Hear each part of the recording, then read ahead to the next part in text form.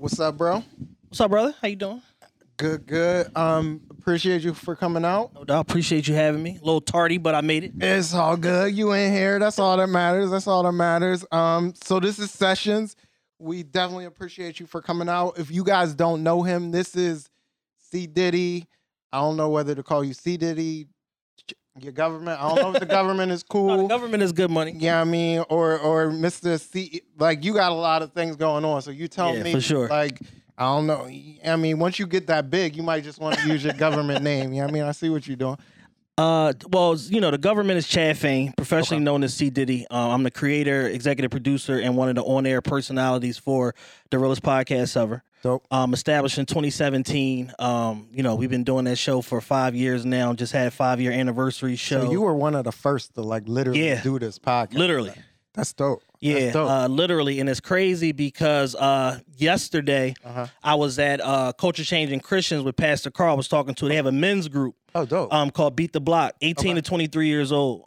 15 young men that's in this program. He basically has them getting career training, on the job training, paying them a stipend, $2,000 a month to stay off the street and everything like that. So I went and spoke to this group. Yeah. And I did a presentation about breaking into podcasting and everything like that. So through that conversation and putting the presentation together, it made me really look back on the last 5 years. The last 5 years and even prior to that, as far as the industry trends and all of that. Yep. And literally in some of the research I did, it said that, podcasting has been around for 2 decades, but the last 6 years is when it's got its footing. And it's turned into this multi-billion-dollar thing. You're literally at the beginning of that. Yeah. Yo. For a region of the country. And I would take it past just Philly, but Philly, Tri-State, and the Mid-Atlantic, we were one of the first. I think Taxstone beat us by a couple months.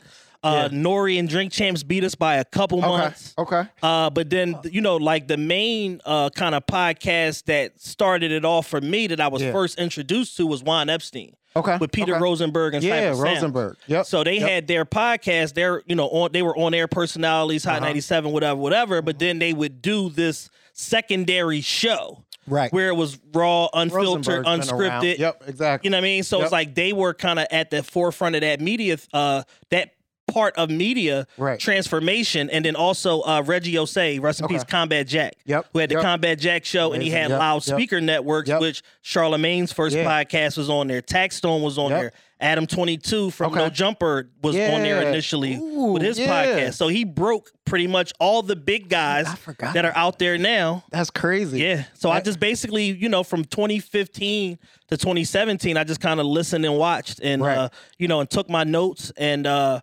apply what I knew from the internet radio world and then applied it to podcasting. And then it's been, pretty much never looked back since. I love it. So you literally saw all them doing it. And then what made you, what gave you the gumption to say, look, I'm going to do this thing? And how did you come up with the realest podcast ever? All right, so the inspiration to do it all, basically because I was watching these people and I saw this kind of talk radio, but unfiltered, no format type of medium coming together, and younger people, 20s and 30s were at the head of it. So that's what initially piqued my interest in it, and I was literally listening to these shows and digesting the content.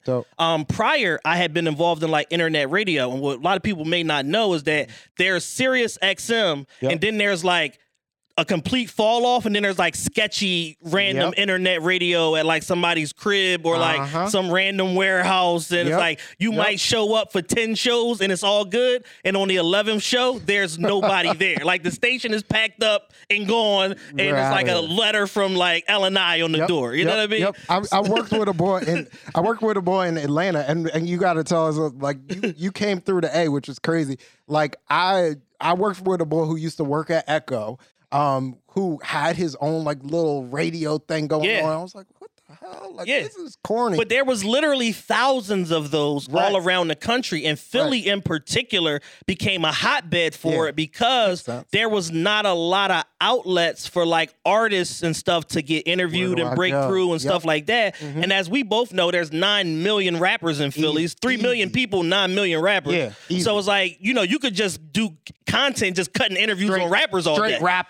Straight rappers. So me and DJ A Boogie had a show together. Oh, dope. Called The Mark. It was us and Keita D. Okay. Yeah, me and A Boogie come up together. We used literally worked in corporate together. We worked at Enterprise together. Turtleneck days. Yes. That's what I call the early corporate days or turtleneck days. Because we literally turtlenecks, no facial hair. Yeah, exactly. Washing cars in suits. So my first job was working at Best Buy. I literally have a picture of me with Snoop, like Snoop not caring, with shades on, like high as can be. I'm in here with my polo sweater on. Yeah, you know what I mean, turtleneck thing. Right. That's what's up. Okay. Yeah, so so we had me, A Boogie, and Keita D had this show called The Mark or whatever like that. So they probably did like 3 episodes prior to me getting added onto it. Okay. And we were kind of like the Breakfast Club, so to speak, but like doing internet radio. Yeah. So like we would break records, like we would interview people, different stuff like that. But we would do like. We would take call-ins because we had like the live warm line or whatever. Yeah. We would call people and prank people, like all types of stuff. Dope. So it's like, so we kind of had this like informal training that we all got that once the internet radio thing just died out completely to the point where Sirius XM almost went out of business. It was like kind of nothing out there. And then like you start seeing these podcasts start to appear. And then that gave me the inspiration. And basically, I hounded my partner, Matt. I love it. And then our other friend, Ra, who actually works for the Action Network now. He's a professional gambler, professional handicapper. Basically, we had this group chat where we would just talk about whatever was going on. And through that, I already knew these guys. We were already friends, but we got to know each other a lot better just having daily nonstop conversation. And I'm like, yo, this is a podcast. And they like, what's a podcast? So I never heard of this. Yeah, so now this is 2016. So it's like now I'm pitching like what is a podcast and why we need to do it. 5 years ahead of the game. I love it. Yeah. I love it. So prior to the whole, pandemic boom with all these podcasts and all of that, there was us. And because there wasn't a lot of shows out there, we got a lot of traction and a lot of attention. Easy. Fast and easy. Yep. We had a point where in doing the show, like the Netherlands was like our second biggest market. I've never been to the Netherlands. I've never been to Amsterdam. I don't even know that I identify with people out there. Like, I didn't even know they spoke English. Yeah, but there was basically this bit of like timing and luck where this network that we started with, New Media Studios, had a rebroadcast on their website where they would take all the shows that they had, 10, 12, 15 shows or whatever, and rebroadcast them at a specific time on their website. So we would premiere our show on Sundays or Mondays or whatever on all the podcast directory. Yeah. Then they had a live feeder where they would play and rebroadcast the show at like Wednesdays at 8 p.m. or whatever. That synced up with like drive time in the Netherlands. What the fuck? So by them catching wind of this little small network from Philadelphia, they caught wind of our show. And through the first 2 years of us being like with New Media, we had this whole huge cult following like in the Netherlands. Like so now you're international. Like, like off the rip. Yeah. Like what? Just by happenstance. That's dope. So it's like, being early, you understand because you're in business. So you and you do a lot of different business. Sometimes being too early is worse than being too late on something. Like if you're too far ahead of a trend. Too far ahead of the curve. You have too much information too early and the public isn't ready to receive it or digest it. You get burnt out. And you get burnt out. And sometimes you lose a lot of money. Heck yeah. That ain't good. That's not what you want. I learned that in the nightclub industry and in the concert promoting industry. It's like, sometimes it's better off to just wait until like, you try to get on the ground floor with some of these artists. You go do a show and it's like, it's you and like your grandmom there. And you lose your shirt. Up. It's not fun. Sorry. It's not fun. You know what I mean? I had my nightclub days too. That's crazy. I didn't even know you were in the nightclub. Yeah, heavy. That's how I came up. So like, that's how I came up in the A. We used to, Nas, yeah, absolutely. Nas is killing it. Yeah, that's my guy. So me and Nas came through the podcast too. Me and Nas were throwing events back in the A when he was rocking with Hit Squad. Of course, him, Dream Team, Lyric, all those kids who are now owning their own thing. It's crazy. Right. So like, it's so much that comes from that to me. Like all those true hustlers came up, at least to me, in like some type of entertainment space. And you almost have to. It's almost like your rite of passage or like cutting your teeth, because the nightlife industry and like entertainment industry is so unique and unto itself. It is. You meet people that you never met anyone like that all in this one space. Nope. Like you'll meet 35 people that are literally one of a kind just because of the nature of entertainment and creative people and stuff like that. And these are literally like things that you carry forward your whole life, remembering this person reminds me of so-and-so because they were so unique that you draw back to those experiences or these scenarios where it's just like, wait, what? Like, what are you telling me? Like, I've been in nightclub meetings where like the lead promoter is like, yeah, this is a good deal for y'all. I wouldn't take it, but like, this is a good, but you should do it. Like what? Like, excuse me? Like, it's like that sort of thing. Like, my man. No, this is terrible. Yeah, exactly. For me, sorry, but for y'all, this is phenomenal. Time out. What? Yeah, and it's like and that's the type of things and the type of experiences and people, like stuff that you just never forget that you can always pull from the entertainment industry. Easy. I remember a conversation that I had with, do you remember the Mark in Atlanta? Yes. So Marco from the Mark, the owner of the Mark, we got to a point where like we were popping, I mean, we were doing good events. Yeah. And Marco became one of my people. Like we were at a Floyd Mayweather fight party with Marco, like invite only type joint. And he was like, you don't want to do this. I'm like, what?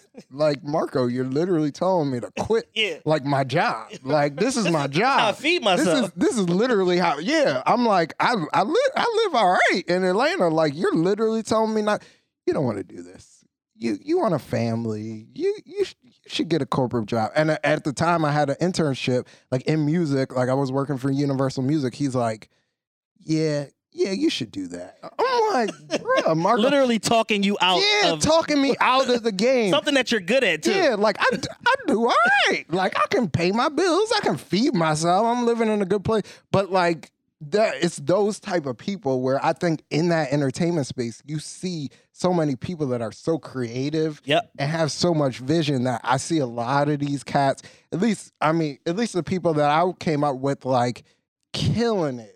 No matter what space they're in. Yeah. And I feel like you probably took some of that to podcast. Absolutely. Like I worked in nightlife for probably 14, 15 years total.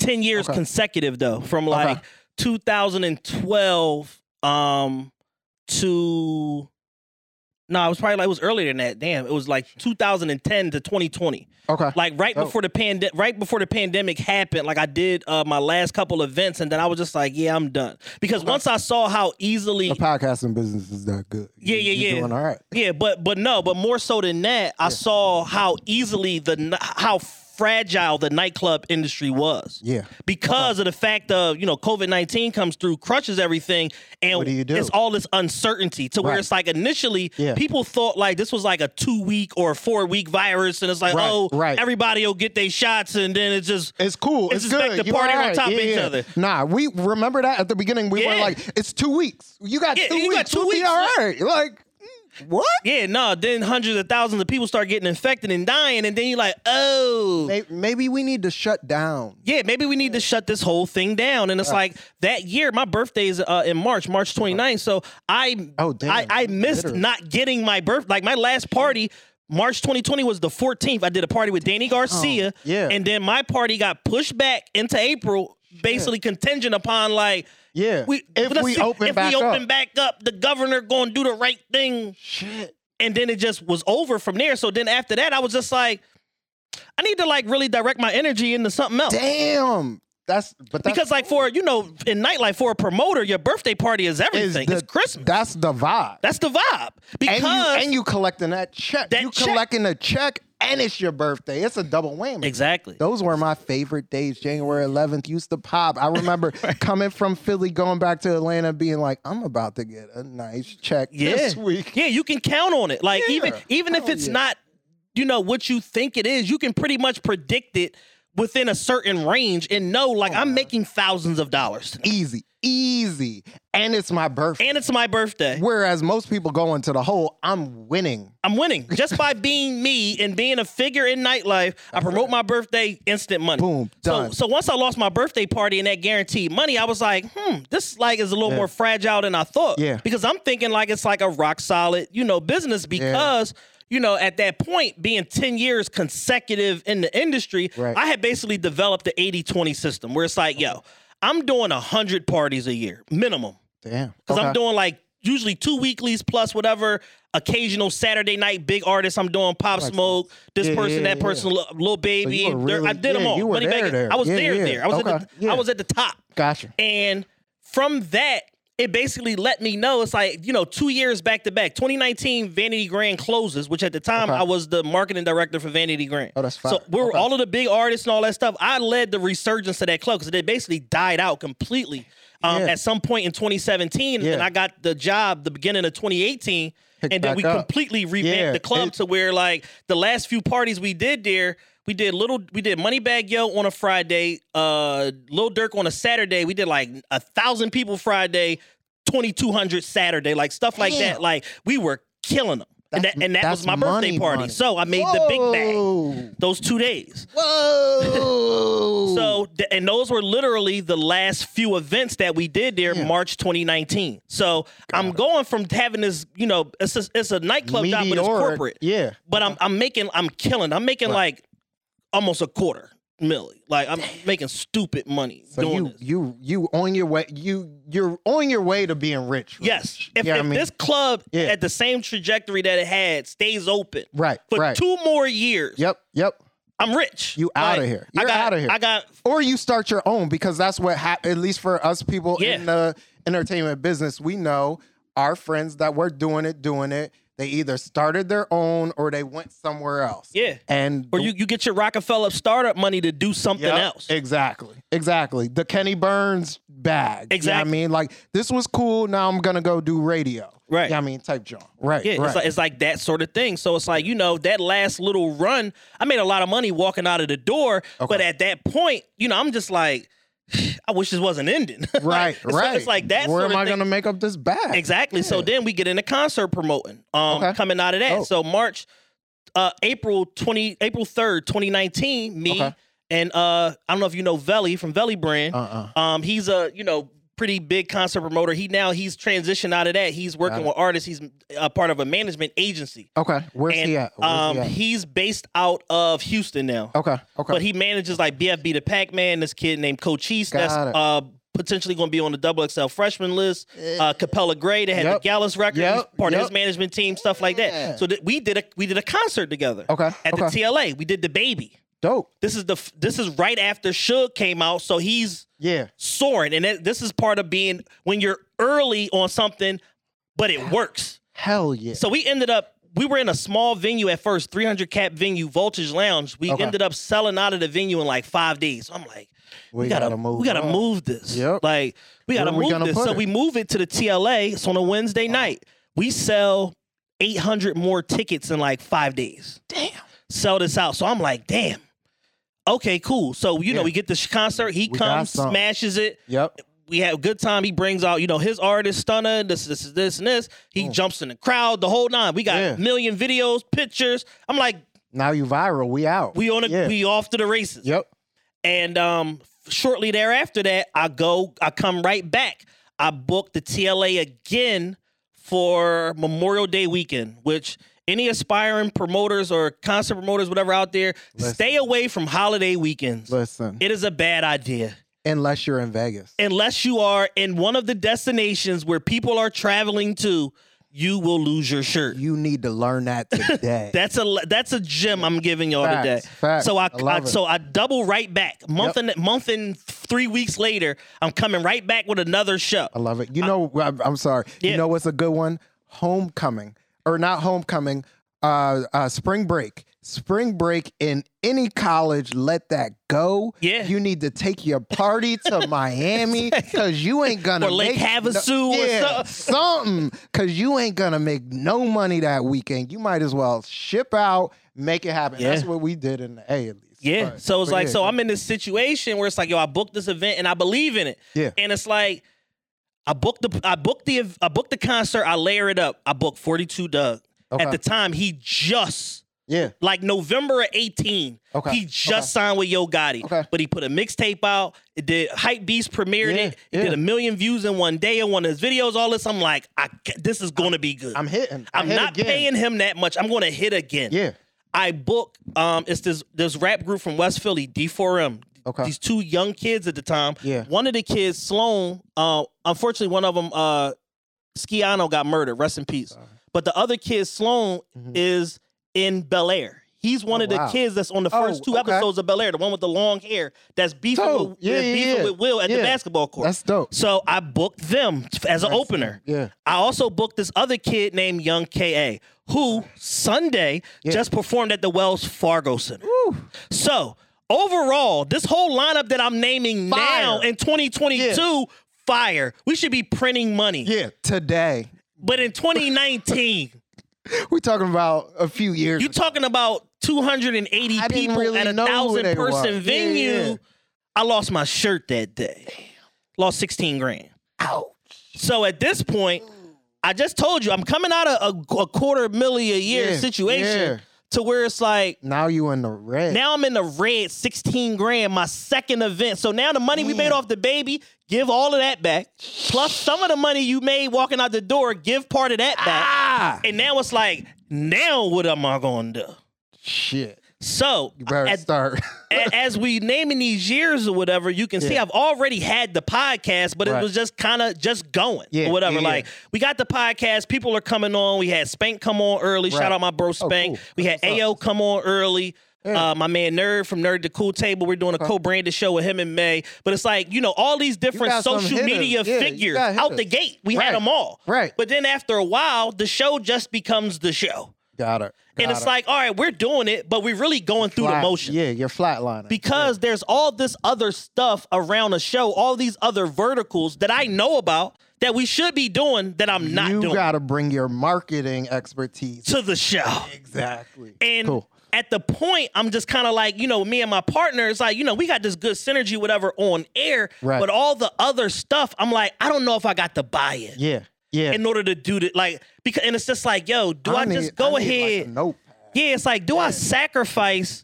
and just because I feel like I know I'm right. Right. At the time. Let's say it's 2018, 2019. Like it's gonna blow. I feel like it's gonna blow. Okay.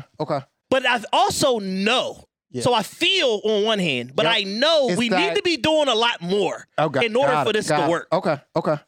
And because I don't feel like I have buy-in from my co-host, it turns into a thing where it's like, now I'm just going through the motions too. So now we recording the show every week. Something big come up, we recording an extra show. Some weeks, whatever is cool. But you going through the motions. But we're going through the motions because we're not scaling this business. Yeah. Sometimes we got merch, sometimes we don't. Sometimes we got video, sometimes we don't.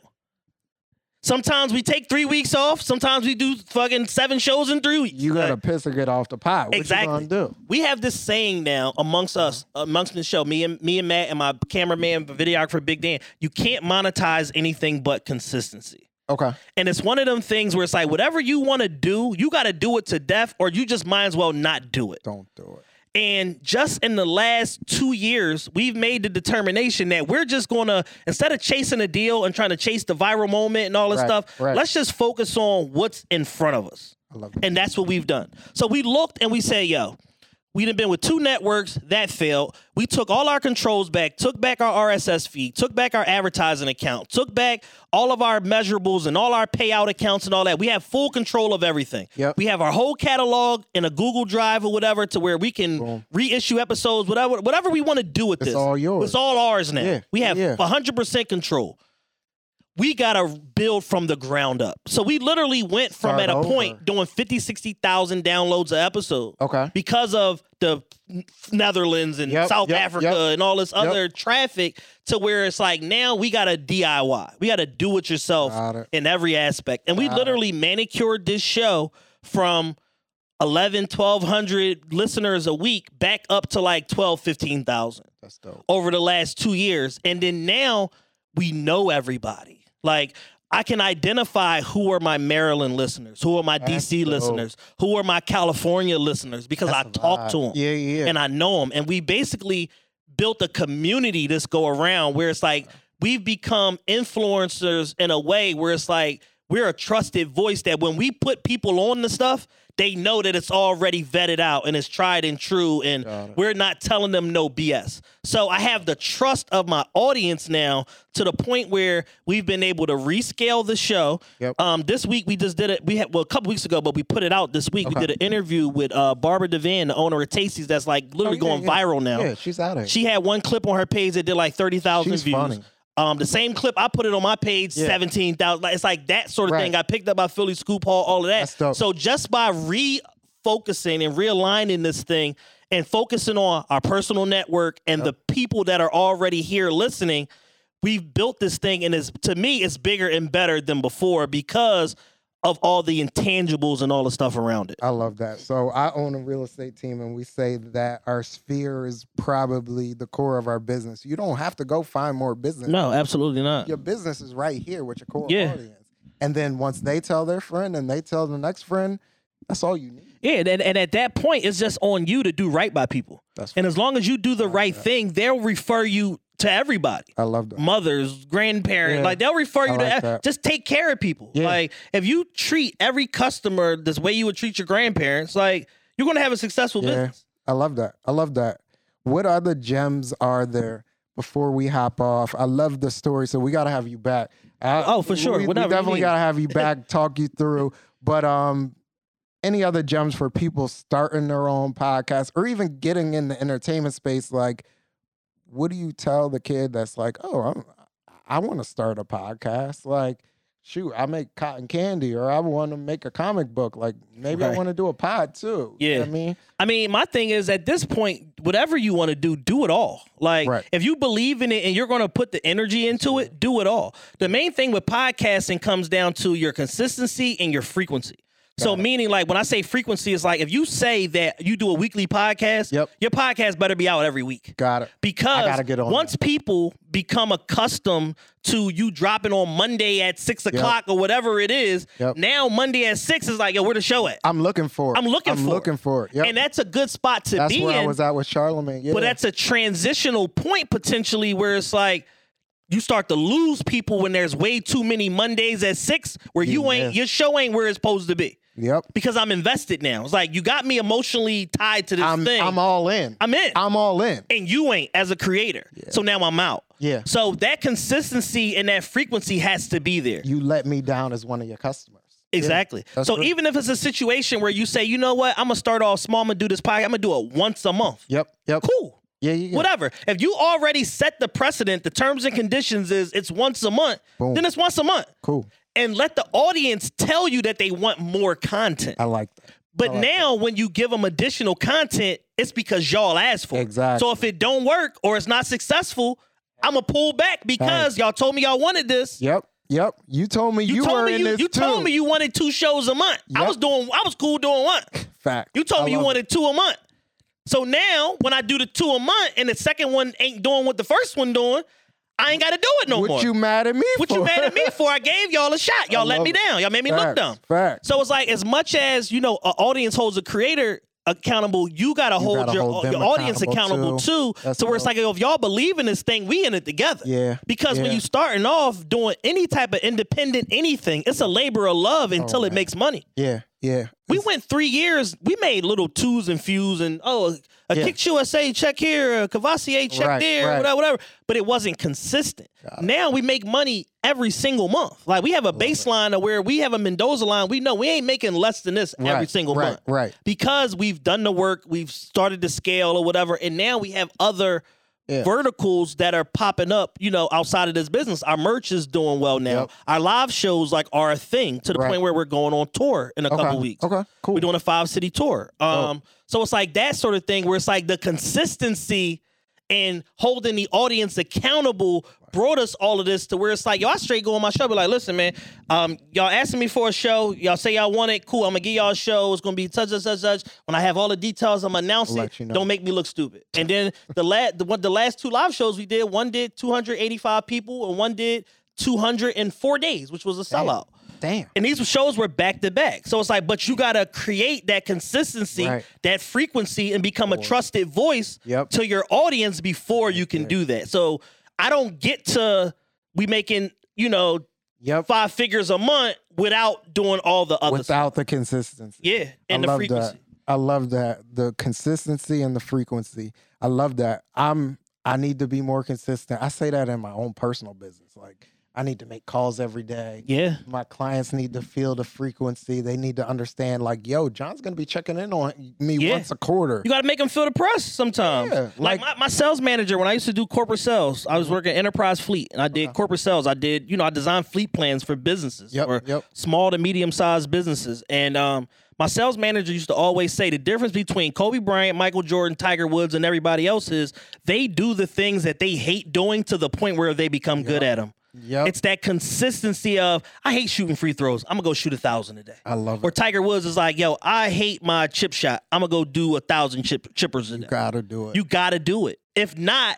then it just becomes as the rest of your game ascends, it becomes a glaring hole in your overall performance to where you can't even hide it no more because you're so great at all this other stuff. Everything else. I love it. I love that. And that's literally, I think, what we all need to apply. If you ever read the book Relentless, if you've ever read, I'm familiar with the overall content. I have not read the book. I would not. So I would tell folks, if you've never read Relentless, it's about Tim Glover. He's Kobe Bryant's coach, and Tim basically he takes Kobe on a journey where after Kobe broke his ankle, cats thought he was done. Yeah, thought it was over. Everybody thought, like, yo, not ankle, Achilles, right? So my Achilles is out. That's it. Nah, Tim coached him back up. Like, we gonna do this every day until we get it right. Yeah, to the point where now that set, because before Achilles was the kiss of death. Yep. It set the tone to where now somebody like Kevin Durant can come back from a blown Achilles. Facts. And be Kevin Durant all over again. Yep. And that's what the frequency and the consistency does. Yo, we got to have you back next time. For sure, man. I'm here whenever you need me, brother. I appreciate you. Sessions, thank you.